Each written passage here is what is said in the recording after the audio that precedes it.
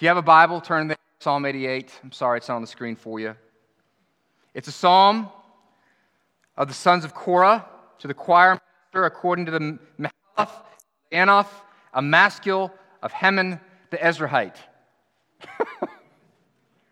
Those are just means of saying this is the type of song it is and who wrote it.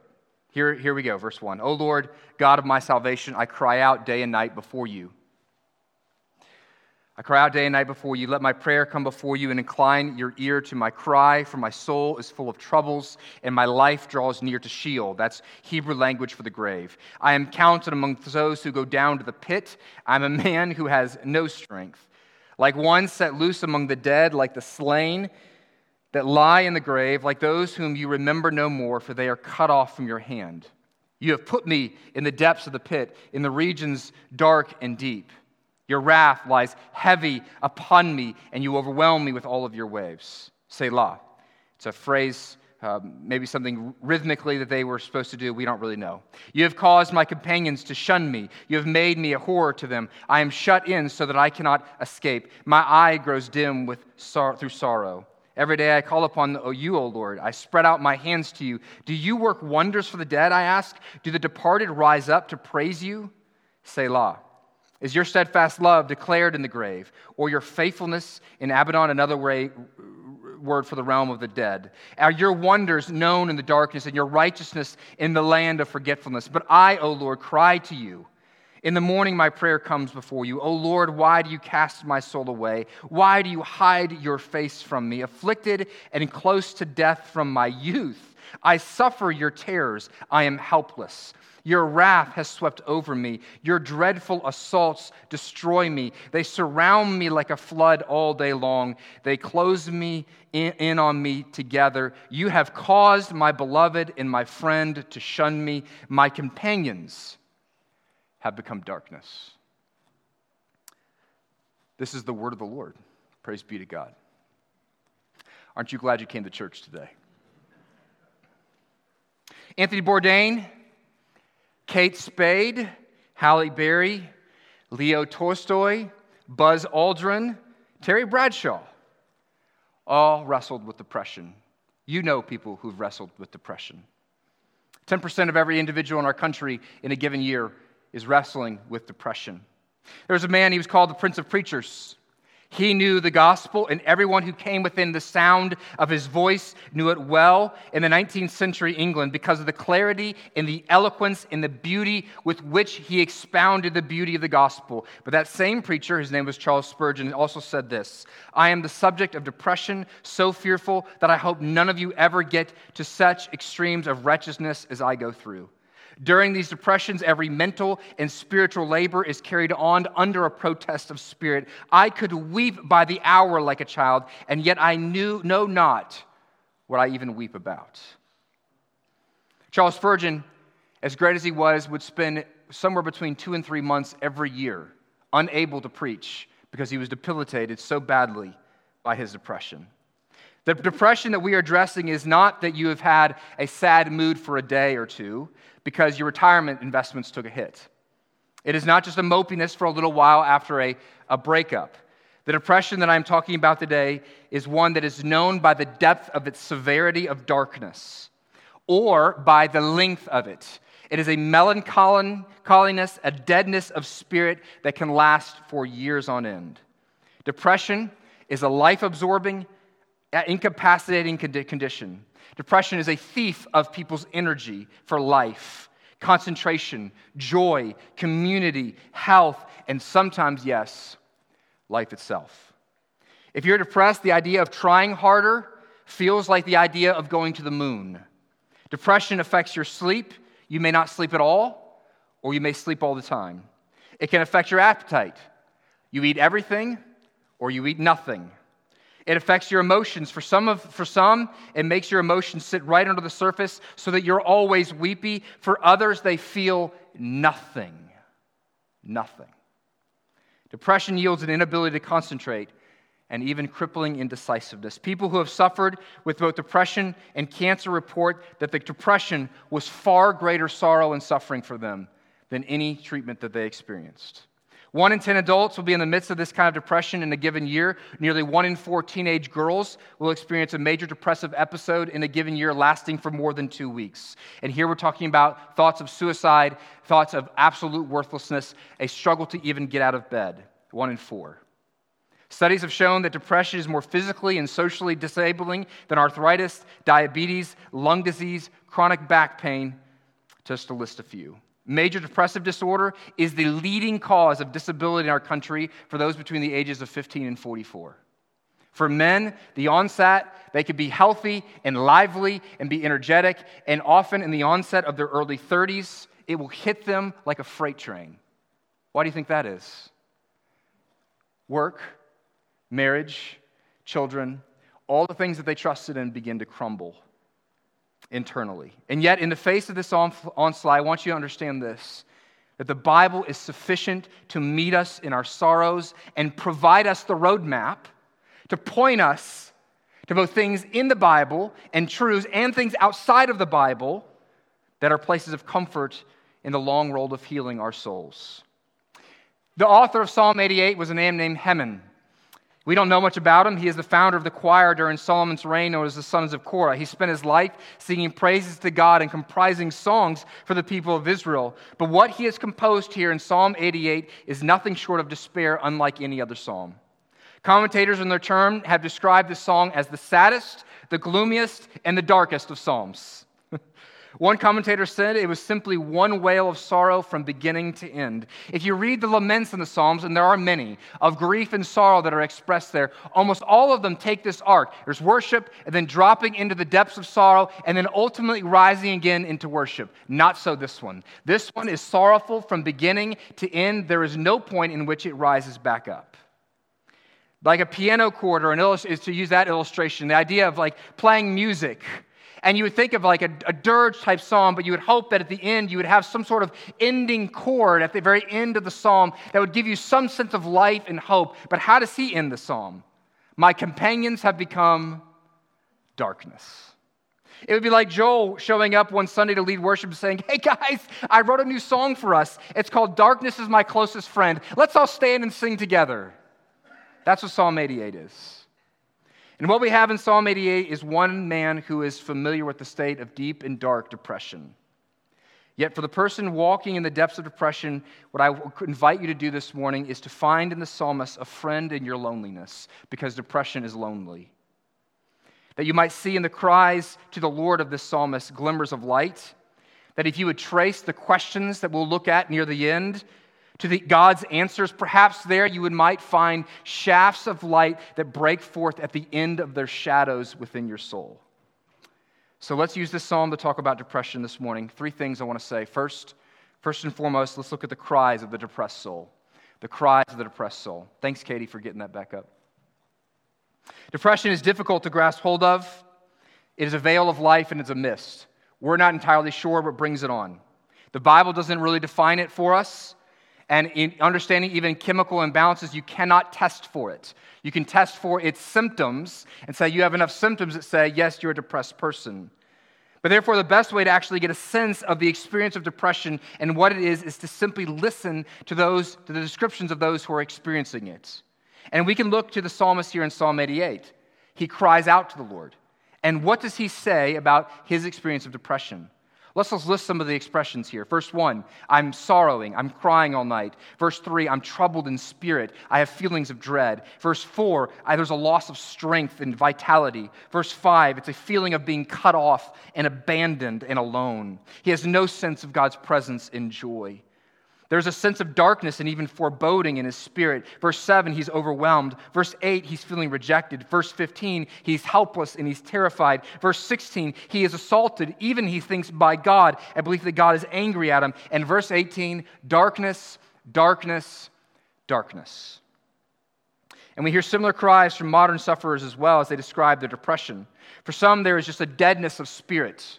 That's how they describe it. They can't feel any joy. There is a sense of nothingness and lifelessness, a lethargy in their soul and their spirit. Here's some quotes from various books I've read on depression from actual people who are wrestling through it. Not famous people, just people who are wrestling through depression. Depression involves a complete absence absence of affect, absence of feeling, absence of response, absence of interest. One person said, I am barely a walking zombie. Everything is drab, lifeless, tired. Why work? Why get out of bed? Why do anything? Why even commit suicide? Nothing matters. C.S. Lewis in his book, The Naked Seed, said this, my heart is empty. All the fountains that should run with longing, all the things that I used to desire are in me dried up.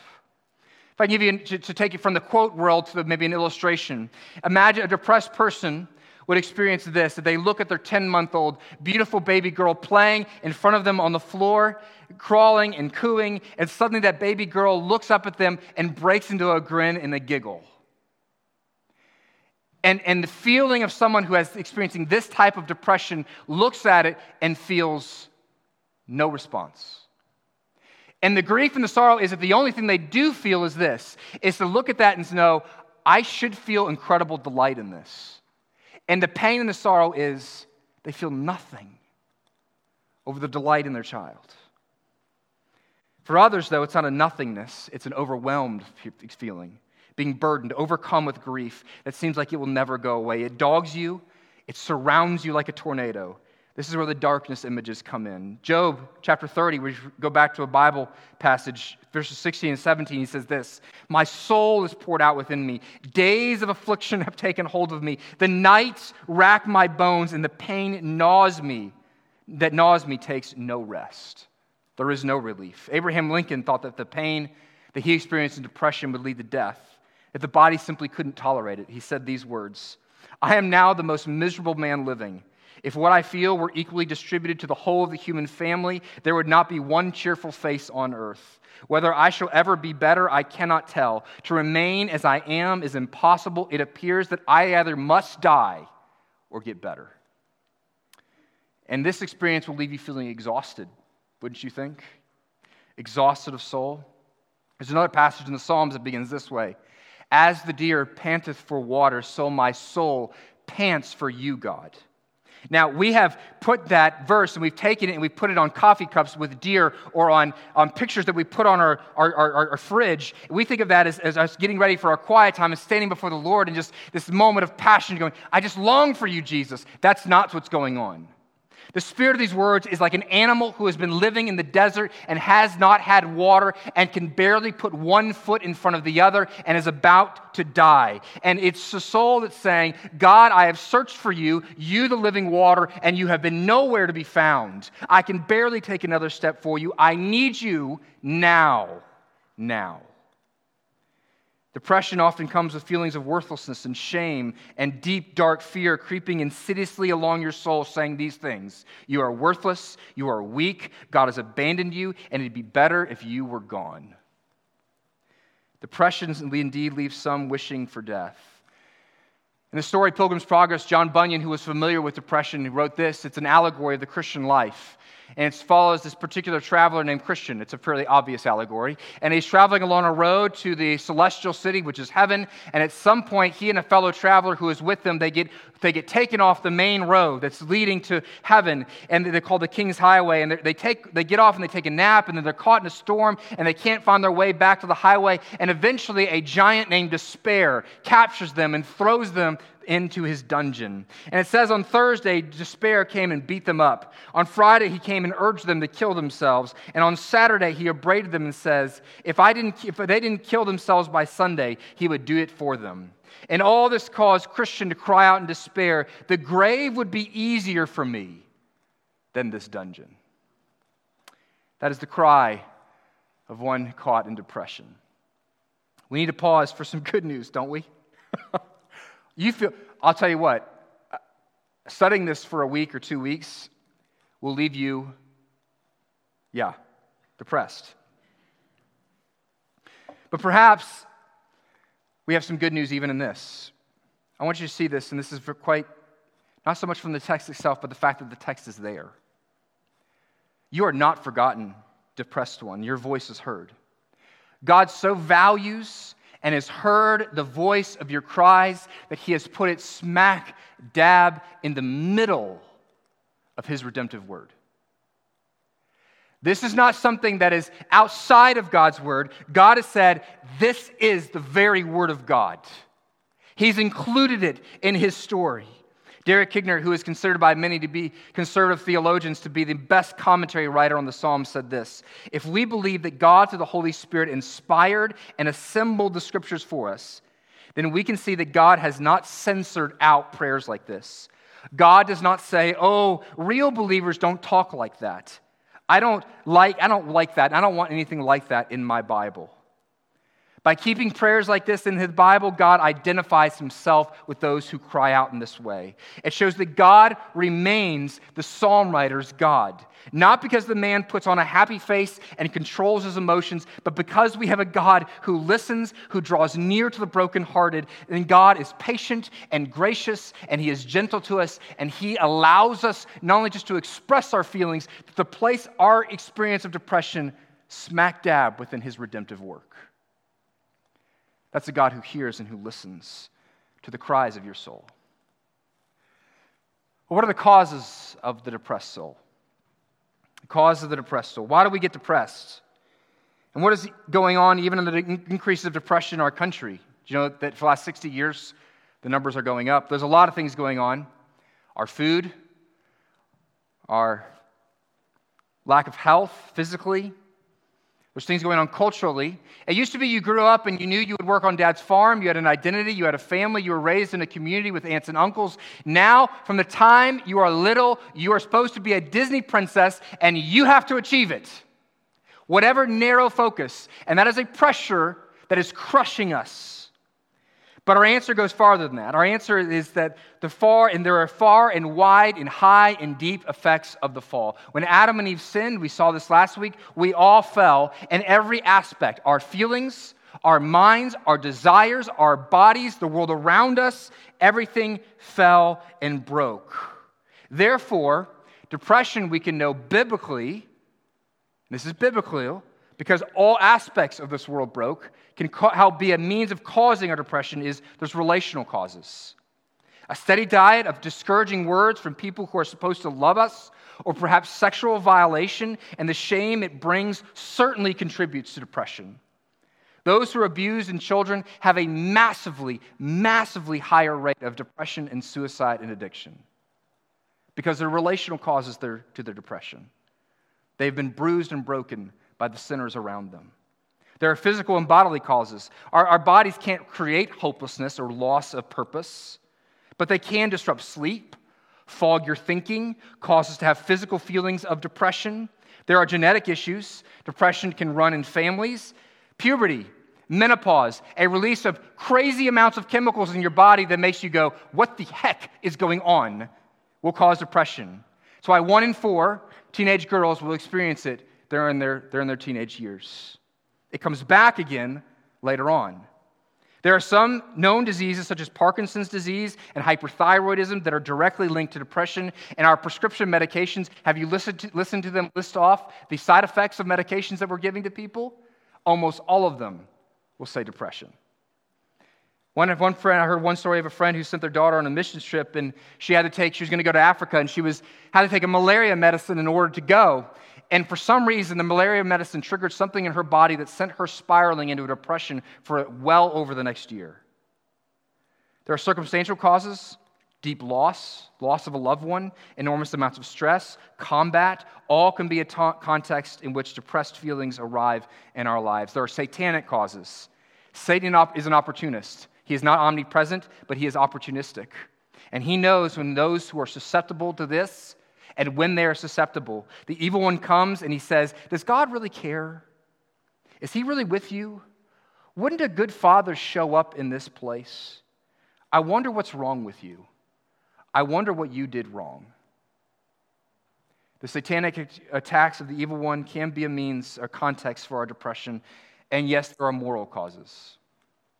Our sin, our unbelief, our commitment to live for ourselves can indeed lead to depression. And I don't simply mean a momentary state of depression. I mean it can actually change the pathways in your brain. Psalm 32, verses 3 and 4 says this, "For when I kept silent," this is a psalmist saying that he had failed to confess his sin before the Lord and before others. And he says, "When I kept silent about my sin, my bones wasted away through groaning all day long. For day and night your hand was heavy upon me. My strength was dried up as by the heat of summer."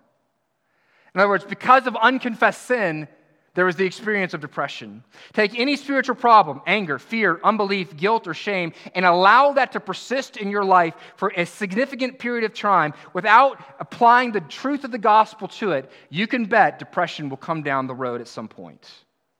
And understand that our sin, our unfaithful thoughts and actions can actually do an effect on our brain. Ed Welch, who writes for Journal of Biblical Counseling, says this, "Everything we think, feel, and do is etched," well, you like these big words, "on the neuronal fabric of our brains," the neurons. Think about those things that are good, true, and beautiful, and your brain will demonstrate a certain chemical footprint. Indulge in sinful imaginations, and it will have a different looking footprint. In other words, you actually create pathways in your brain by the way you think and the way you act. Discussion of the cause of depression is essentially, though, we must be careful. It's like tiptoeing in a minefield. Anyone who pontificates about anyone's specific depression, you should move away from that person rather rapidly. Simplistic answers regarding to depression are rarely much help. The cause of depression is difficult to discern because usually it's some mix of all of those causes that I just mentioned. It's chemical, it's physical, it's relational, and it's moral. It could be any of these, all of these, and a combination of these. We are an inescapably complex amalgamation of body and spirit and soul, and we are very complex beings.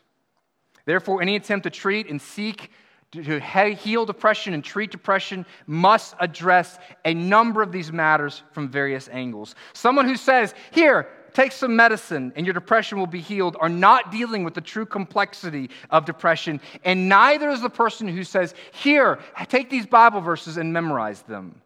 Both of them are short-sighted, and both of them cut God out of various aspects of our life.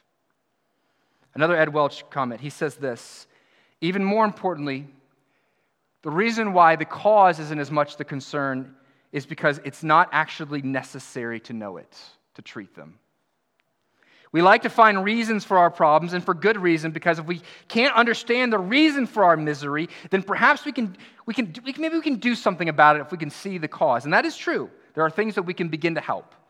But Scripture warns against needing or demanding or obsessing over finding the reasons for why God has allowed suffering, such as depression, in our life. This doesn't mean the search for a cause of our suffering and depression is wrong or futile. But what I'm saying is that you don't have to have a clear sense of the cause in order to faithfully face depression or faithfully care for somebody in the midst of depression. Did you hear me? I'm going to say that again because this is important. You don't have to know all the causes or even any cause to actually face the depression you face faithfully or to care for someone in the midst of depression. For example, Job is the man who is given over and over again as the man who suffered maybe more than any others, the harshest sufferings, and he never knew a cause for his suffering. It was never shared with him.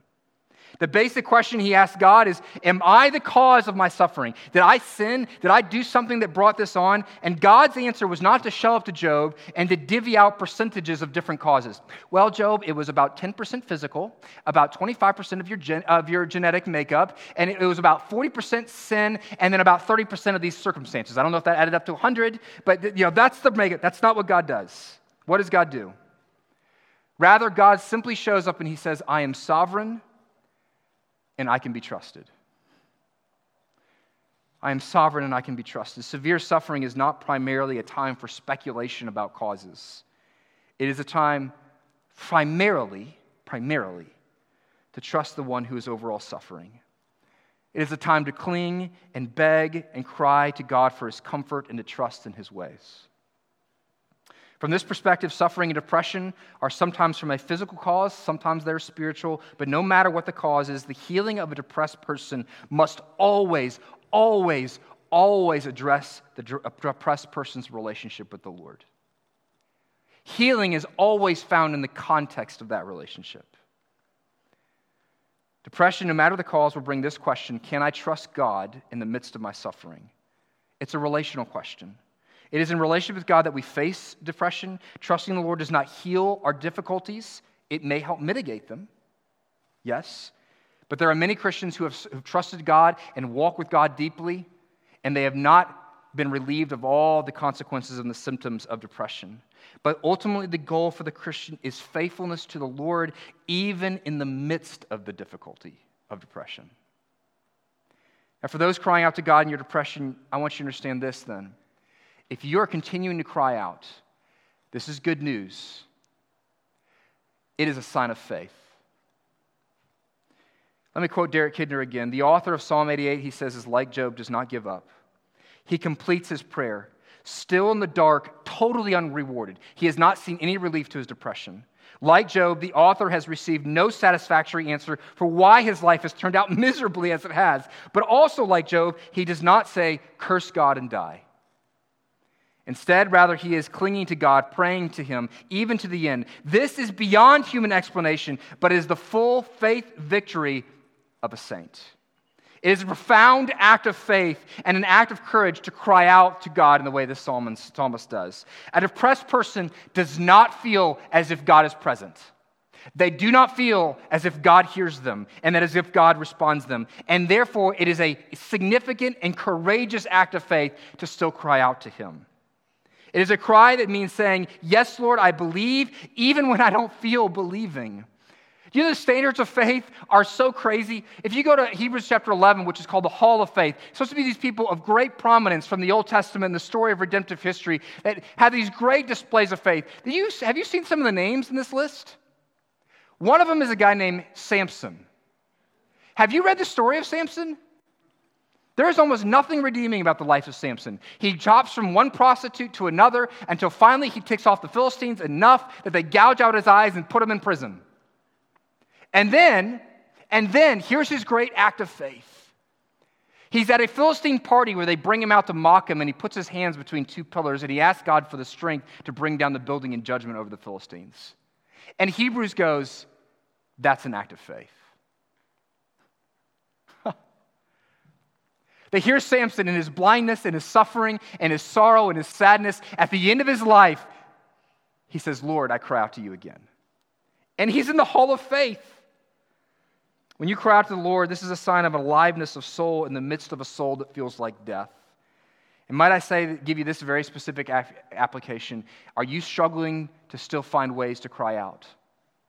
If this is you, then you should look to the Psalms. You see, sometimes pain and depression is so ineffable. It's a word that means something so extreme to be unexpressed.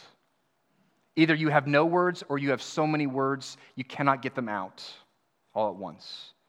There you have the Psalms to help you. Use them to get started in giving you a voice, to continue the great act of lament. It's an act of faith. And the psalmist, do you understand this? The psalmist in Psalm 88 wrote this for other people to join him. He's a worship leader. So in other words, what he's saying to the depressed person, join me. And I'm a little bit ahead of you in this process. I will teach you how to cry out, to live into the act of faith, of grieving in the midst of your depression. Last point, the comfort for the depressed soul. There's two things I want to focus on generally, but we're going to narrow into some specific focuses. First is God gives comfort through physical care. The comfort of God's physical care, and he does this through our common graces. Did you know, if you have depression, treat the physical. It's part of the causes. The most famous illustration of this from the Bible is there's a guy named Elijah. He's known as essentially the greatest prophet of the Old Testament. Elijah, he's bold and he's courageous. He confronts a king and a wicked witch-like queen. He confronts the entire cultish structure they built in Israel and calls an entire nation to repentance. But he cracks under the difficulty after his seemingly greatest victory and over idolatry and pagans and their power, and he runs off into the desert, and he says to God, that's it, I'm out, I quit. And he doesn't mean I'm out, I quit from the prophetic role. He says, I'm out, I quit. He lays down, and he's like, I'm going to die. That's it, I'm out. And what does God do? God sends an angel who gives Elijah food so that he can eat, water, and then it says Elijah sleeps. He is tired and he's hungry, and so he gets physical care. This means if you struggle with depression and melancholy, sleep, food, rest, exercise, and medicine are all comforts that God has offered to you. One pastor said it this way: don't give a depressed friend a book. No, give them a steak, preferably a very expensive one, with a loaded baked potato, and if you want to get really spiritual, a pan of Sister Schubert rolls. Treating the physical means you should be medically evaluated. And if medicine is recommended to you and advisable for you with the counsel of both doctors and counselors, then take it. From a Christian perspective, the choice to take medication is a wisdom issue. It is not an issue necessarily of right or wrong. Now, there are some medicines, such as a board of pills, that are right or wrong. But this one isn't. What is best and what is wise is the correct question. Your Father, the great provider and physician, has given you these things. Meds might help you provide sleep to you, offer physical energy, allow you to see in color again, and alleviate the physical feeling of depression. It is not a lack of faith to take the medicine. It is a lack of faith to fail to take it. It is a belief that God only works in one realm, and that God who says, I own everything, is not working in the physical realm. We have broken bodies and we live in a broken world, but your God has come to redeem every aspect of it. And so treat the physical. Not because treating the physical with medicine will make you all better. It will not. And if that were the cause, if we could all just pop the blue pill, then I wouldn't need to preach on it, would I? Medication is a blessing when it helps, but recognize both its limitations and the fact that it can complicate matters. It can complicate matters. Because so many of the side effects, life is complex enough as it is. Be careful what you get on, because then it becomes part of the equation of what is causing the issues in your life. It becomes one of the things to wonder, is this medication the issue? Medication can change physical symptoms, but it cannot change spiritual ones. At the same time, know that the place of medicine can be used by God in the spiritual battle, because it can help you once again hear God's invitation. It can remove some of the fog from your brain to where you can hear things from the truths of God's word and actually go, I feel that again. I experienced that in a way. And in that way, medicine can help relieve the barrier to some of the spiritual answers. So one, take God's comfort of physical care. But second, you got to have the comfort of God's truth. Depression is a liar. The evil one lies to us and uses it. The world lies to us. We should all fortify ourselves against the dark hours that may be coming by cultivating a deep distrust of our despair. We lie to ourselves in our depression, so we have to have the truth. You have to read the truth for yourself. You have to worship the words of truth. You have to keep showing up to worship when you do not feel like it, because it is here other people sing to you the truth when you can no longer sing it to yourself. And you have to preach the truth to yourself. In Psalm chapter 42, there's a passage in verse 5, it says, David talks to himself. He says, soul, literally he's addressing his soul. Why are you so downcast? Why are you so downcast? And that's what he's doing. He's saying, soul, I'm tired. Enough of you preaching to me. I am going to preach to you for a little bit. You need to listen. I'm going to preach to you. And if we're going to preach to ourselves the truth of God's word, I want to highlight just a few things that if you are struggling with depression that I want to point to. I'm going to preach to you, and maybe you can preach to yourself later these same truths. First, preach that God is doing something in your suffering. Depression lies and says that it is arbitrary and utterly hopeless and purposeless. Elizabeth Wurtzel, in her book Prozac Nation, said this: it is not just pain and depression, it feels like meaningless pain. That is all I want in life, for the pain that I have to seem purposeful. God is working, though, even in the midst of your depression. And God knows what He is doing even when you can't see it, and even if you never see it on this side of heaven. As we noted earlier, we know very little about Heman, the author of this psalm, but we have a hint of what happened in his life.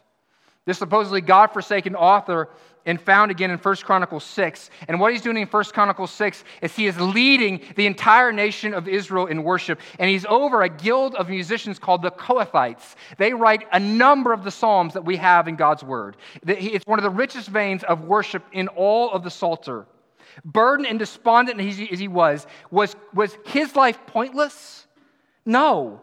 If it was a living death, and God's hands, even in the midst of that depression, God was bearing much fruit through this man's life. Do you know what this means? Because of his darkness, that darkness turned him into an artist who has perhaps helped millions of people, not just in their laments, but also in their worship to God. Most likely, Heman wrote more than hundreds of the Psalms that we sing for God's people, and we have this one from him as well. But from this point of view, he thought God had abandoned him, but God had a purpose even in his depression. God knows what he's doing. God knows what he's doing. A hero of mine that I've read about lots over the last couple of years is Winston Churchill. Churchill was known for having severe bouts of melancholy. He called it his black dog of soul.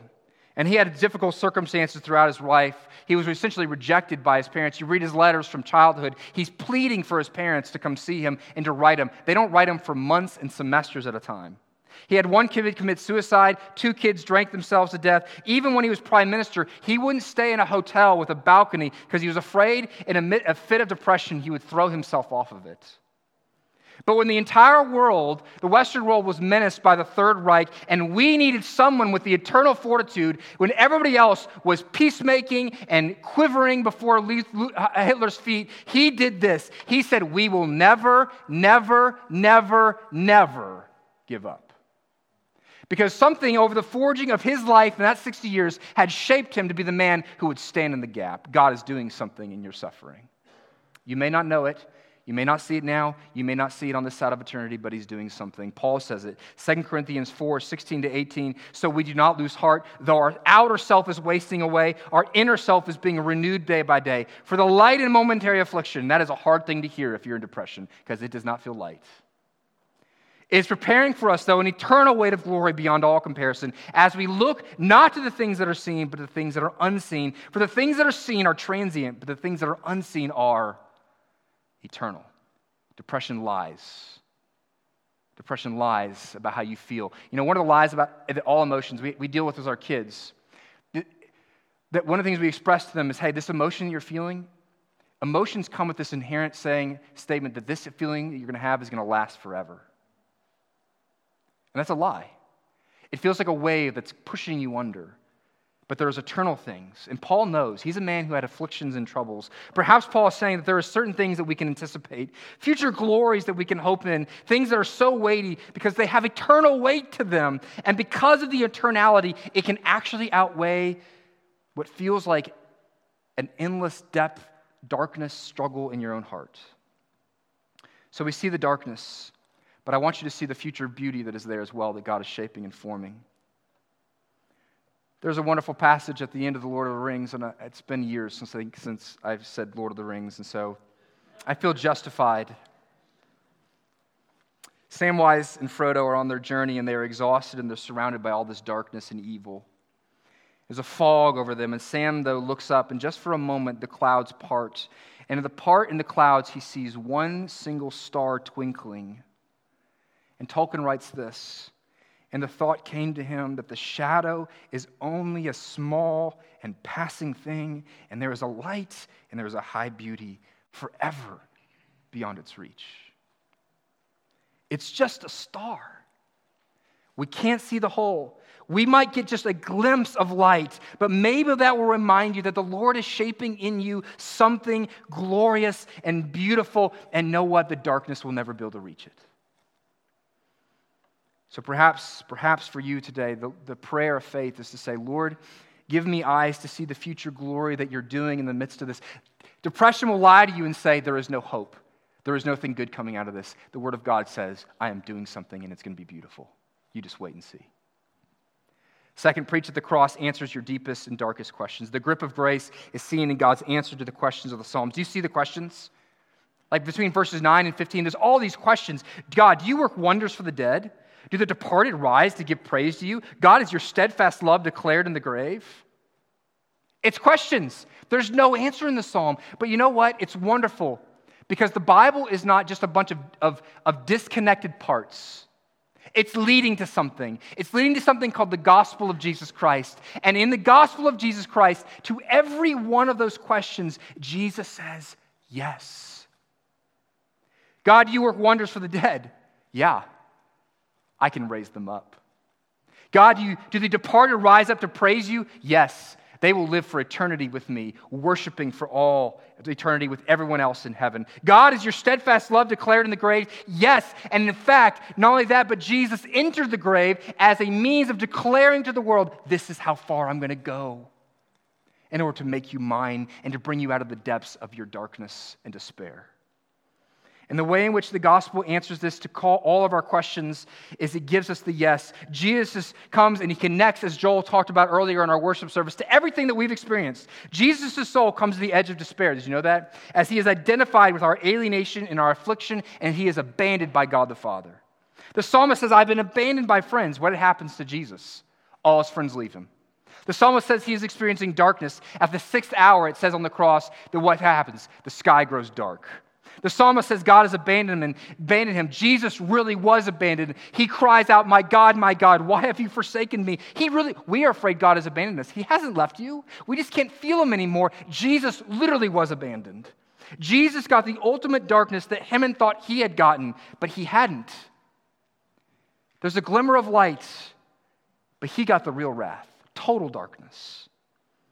The only person who ever saw God perfectly but actually did lose God's face was Jesus himself. He descends into the hell in order to bring you life. The psalmists in other places know this. In Psalm 139, it says this, where shall I go from your spirit? Where shall I flee from your presence? If I ascend to heaven, you are there. If I make my bed in Sheol, that's the grave again, you are there. If I take the wings in the morning and dwell in the uttermost parts of the sea, even there your hand shall lead me, and your right hand shall say, surely the darkness shall not cover me, and the light about me be as night. Even the darkness is not dark to you, God. The night is as bright as day, for the darkness is as light with you. That's the God that you serve. And so the questions that he asks is the questions that many often ask in depression. God, have you abandoned me? God, are you good? Martin Luther said this, for more than 1 week, I was so close to the gates of hell, I trembled in all my body. Christ was wholly lost to me. The content of my depression was always the same, the loss of faith that God is good and that he is good to me. But the cross and the answers of the gospel say, yes, yes, yes, he is good. You got to look at the cross. Lastly, preach the promises of God's steadfastness. And here we'll just briefly and we'll be done. Remember Christian in the dungeon? Well, they're sprung from the dungeon on that Saturday night before the Sunday in which they're to be executed by despair. They spend all night in prayer, and as they entered into the Lord's day, Christian remembers. He speaks out passionately, what a fool I am. I forgot. At the beginning of my journey, someone gave me this key called liberty. It's also called promise. And this key called promise will unlock any door and any lock. What's he referring to? It's the promises of God. See what the psalmist refers to at one point? Is your steadfast love declared in the grave? What is the psalmist doing in these questions? He's actually saying back to God all the promises that God has made in his covenant with Israel. God, you said you're going to be with us. You said you were going to love us in a steadfast manner. You know what steadfast love is? Steadfast love is a never-ending, never-quitting, never leaving you kind of love. That's what steadfast love is. That's what covenant love is. In other words, what the psalmist is saying in this question, and that Jesus says, he's answering it with, I am with you and I will never leave you because I keep my promises. You may lose sight of him. He never loses sight of you. In your better moments, you have to preach to yourself because your depression may never go away. I do not want to give you false hope. It may never go away on this side of life, but your God will never go away either. So the place of good news is found among those who know this truth. So if I give just one final application of good news, come and be a part of God's people week in and week out. The psalmist believes that all of his friends have abandoned him or been taken from him. Depression will say to you, stay away, isolate yourself, tell no one what's going on. No one likes you anyways. Your neediness and depression will reiterate those statements of unbelief to you anyways. But the place that the depressed person most desperately needs to be is amongst God's people in authentic, intimate, and loving community. Not superficial community where everybody says, I'm fine, I'm fine, I'm fine. How are you? I'm fine. You know what FINE stands for? I love this acronym. It's used by preachers all over the place. Fine, fouled up, insecure, neurotic, and exhausted. But the community that may not have words to say, they listen and they pray. A community with depth knows this is a time for me to be quiet. And a community of depth knows when it's time to speak the words of God. And then sometimes that community of depth knows we're going to be here each and every week. And we're going to keep worshiping whether you're here or not. And when you want to come back in and join us and hear the good news of Jesus, you go right ahead. We're going to keep singing for your good and for God's glory. This is what Jesus did, right? When he was in the midst of despair, he asked 3 disciples to come pray with him. They kind of sucked at it. But he asked for them. If Jesus needed a community in that moment, so do we. There was a paralytic who took his friends. Whose friends took him to Jesus' feet, and they dropped him at the feet of Jesus. This is what God's people do. There was a hymn writer named William Cooper. He wrote some of the most profound hymns that we have in our hymnals. He wrote, "There is a fountain filled with blood." He wrote, "Oh, for a closer walk with Jesus." He tried to kill himself many times.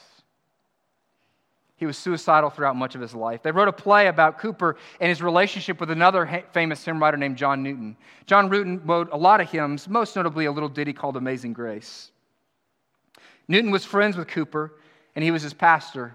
And in fact, he even had Cooper come live with him in the midst of his despair and depression. Newton poured out the grace of God and the care of God on Cooper. Cooper still couldn't believe the mercy and love for God for him. At various times, he would drop into such a depth of despair that he believed that God had rejected him and he was going to hell. In fact, he believed such a thing on his own deathbed. But when Cooper died, Newton, who had been telling him, God loves you, God is with you, God is never going to leave you, when Cooper died, Newton was there at his bedside in the play. And Newton waits for just a few moments after Cooper has died, and he looks up to heaven and he says, "See, I told you so. You may lose him. He never loses you." Let's pray. Heavenly Father, this is long, and this has been heavy. Lord, I don't know if I would ask for you to relieve our heaviness. If we were to sit in the heaviness and the weight, would you at least be there with us? For those that need, they desperately need joy to come in the morning. I pray that even as we sing, there would be, even like Samwise saw, a single light of your goodness and your glory, something to cling to for today. And then they would find something that you would give them tomorrow, and the next day, and the next day. Lord Jesus, I pray that we would be a community that so knows the good news of Jesus, that when people cry out in their depression, we have the strength and security to be quiet sometimes. And when others cry out in their depression, that we would have the strength and security not to be afraid to speak the good news of Jesus. That when we don't know what to say, we would simply open our Bibles to various Psalms and we would let you lead us, Spirit of the living God, to lead us as we lead a depressed friend in crying out to the Lord. Give us wisdom on how to do this, God. We need you. Oh, God, come and heal our souls. You say you're the lover of it. So come and do your work. We pray this in Jesus' name. Amen.